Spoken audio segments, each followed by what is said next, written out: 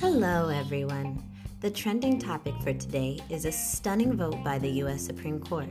Today, the court ruled 6-3, making the decision that employers cannot fire employees for their sexual orientation. This decision was written by Trump's very own first appointee, Neil Gorsuch. This decision is sure to fire up both sides of the political debate in the days to come. Now, back to your regularly scheduled program.